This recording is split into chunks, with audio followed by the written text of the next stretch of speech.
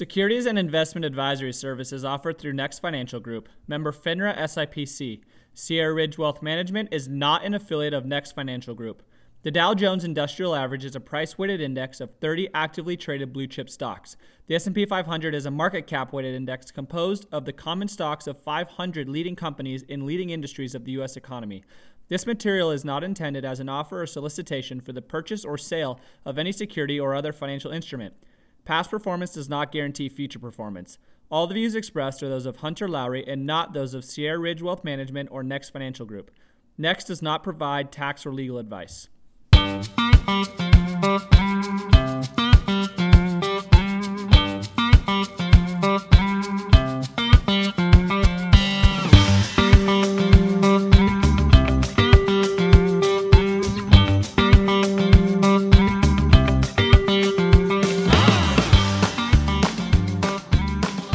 Hey guys, welcome back to the Wealth Accelerator Podcast. My major theme for today, keep it simple. You know, I'm a very analytical overthinker. I tend to kind of just overthink everything. But one of the buddies that I rope with, he's a military guy, and he always tells me, or he just says it to everybody, but he'll say, number one, keep it simple, stupid. I guess that's what his drill officer used to say to all of them. And the other one that I really like that he always says is, overanalysis leads to paralysis. I don't know. I think those two are kind of catchy. But, you know, as humans, we always want to make everything way more complicated than it needs to be. It's so easy. We want to just dive in deeper and deeper into whatever that it is that you're doing. And then you miss things that are just so obvious because, you know, it's hard to see the picture when you're in the frame. And that's another quote, stealing from Sam Crowley. And, you know, who knows who he stole it from first. But he said that when I was at the event in Vegas, and that was mind-blowing to me. It's hard to see the picture when you're in the frame.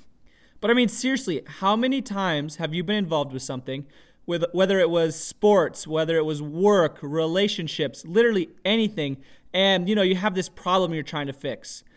And you just try so hard and you're lining out everything you need to work on.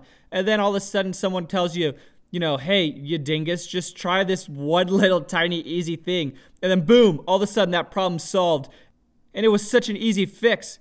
But you were just looking so far past it that the answer was almost impossible for you to find. I do it all the time. I think one of the funniest and easiest examples is literally when my mom asked me to find anything in the kitchen or the pantry, I'm about a 98% fail rate on that job.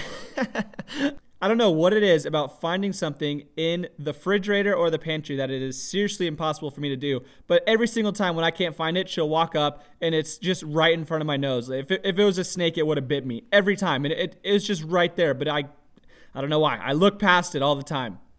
I know that I'm not the only one to do that too. I think that that's probably mostly everybody that's happened to at least once. If not, man, kudos to you. But I mean, this whole overcomplicating things, it happens so often. And it happens a lot when I'm riding horses too. You know, when a horse isn't working great, it's easy to get frustrated and you want to try all these different things, changing equipment, changing what you're doing to warm them up, changing how you're riding them, where a lot of the times, you know, my dad will just say, hey, go just tie the horse up for 20 minutes and let him calm down and relax. And then I get back on him and 20 minutes later and he works perfect. I mean, such a simple solution. Literally just get off the horse, let the horse relax, let you relax and try again. Instead of I want to just, you know, cram all these different ideas and try all these different things and keep on it until it works, that I'm just overlooking the simplest thing to do is just get off the horse. So again, this whole overcomplicating things, it happens with everything. And it happens a ton with investing, right? We've talked about this a lot. What happened during the coronavirus dip? Panic happened, fear happened, people wanted out. You know, you were thinking so hard into all the possible outcomes that could be taking place. But did your advisor or did you take the time to just sit back and think from a bigger picture perspective? Seriously, if you were to have just gone outside, you know, just looked around, seen what was happening, seen what was going on in the workforce, seen what was going on socially. A lot of the answers, they were just right in front of us. I mean, seriously, is it really that shocking that the tech industry led the rally back up when technology was the only way that people were communicating socially, in the workplace? I mean, did you do a Zoom video happy hour? A lot of my buddies did. I mean, we did a few Zoom video happy hours. We did Zoom video calls for work. It's not really shocking that Zoom videos killed it during this time. And they're not the only ones, Of course, Zoom video, but Amazon, Shopify, Twilio, NVIDIA, a lot of these tech companies, they've all performed great. And then what about industries that were deemed essential and kept working? Construction was one of them, right? Well, did you ever go to a Home Depot or drive by a Home Depot during this whole coronavirus thing? The lines were insane. Construction workers were still working. Home Depot was, one of the few stores that seemed to stay open. And granted, I know the lines were kind of long because they're only letting in like 2 people at a time or whatever. But still, it's not shocking that Home Depot stock has absolutely crushed it and has been reaching all-time highs. Everyone, they want to talk about all the analytics, all the trend lines, all the ratios. And sure, I'm not going to say those things aren't important. They're very important. There's no way I'm going to go invest in a company with a horrible balance sheet or get into a sector that has no potential for growth. But at the end of the day, I don't think investors spend enough time thinking from a broader perspective and finding the opportunities that are right in front of them. I told y'all, when things got really bad, I bought in more aggressively for my clients. I bought companies and sectors I knew could weather the storm and do well no matter what happened. Then at that point, even if the market kept going down, I wasn't really worried because I knew that over the long term, I was in great plays and I knew I was getting into them at huge discounts. And then when everything rebounded, my portfolios killed it. They rebounded tremendously. And really, I made these decisions just by taking that step back and thinking about the long-term effects that these investments were having. But you know what? Honestly, I still miss some. I didn't get them all. And you're never going to get them all. There's always going to be something that you didn't think about. But this is exactly what I'm talking about. I missed one that was right in front of my nose. So, have you guys watched Winnebago's stock at all? It has absolutely soared. I didn't even know that they were a publicly traded company. It was not even on my radar. But just think about this story. How much sense does this make? Number one, people are scared of the virus. Now it's summertime. People still want to go on vacation, and hotels are closed. They're all going out and renting and buying motorhomes. I mean, come on, seriously, that is so simple. So simple. You couldn't have picked that investment by diving into balance sheets or financial statements. That's just thinking logically and keeping things simple. But by having that train of thought and investing in Winnebago, if you could have gotten in late March, and even if you sold way too early and you sold in early May, you still would have made a 150% return during that time. I mean, that is crazy. And guys, I'm not a full-time stock jockey by any means. I don't day trade. I help people reach their financial goals using diversified and strategic investments. However, if this has taught me anything, this whole coronavirus experience, and if it can teach you anything, I believe it should be that active management is so vital to have. In the strategy of just holding and hoping, it's not the way to go. And I've told you guys a lot, you can't time the market, but really what you can do and what you should do is to reallocate into different companies and different sectors as new events are taking place.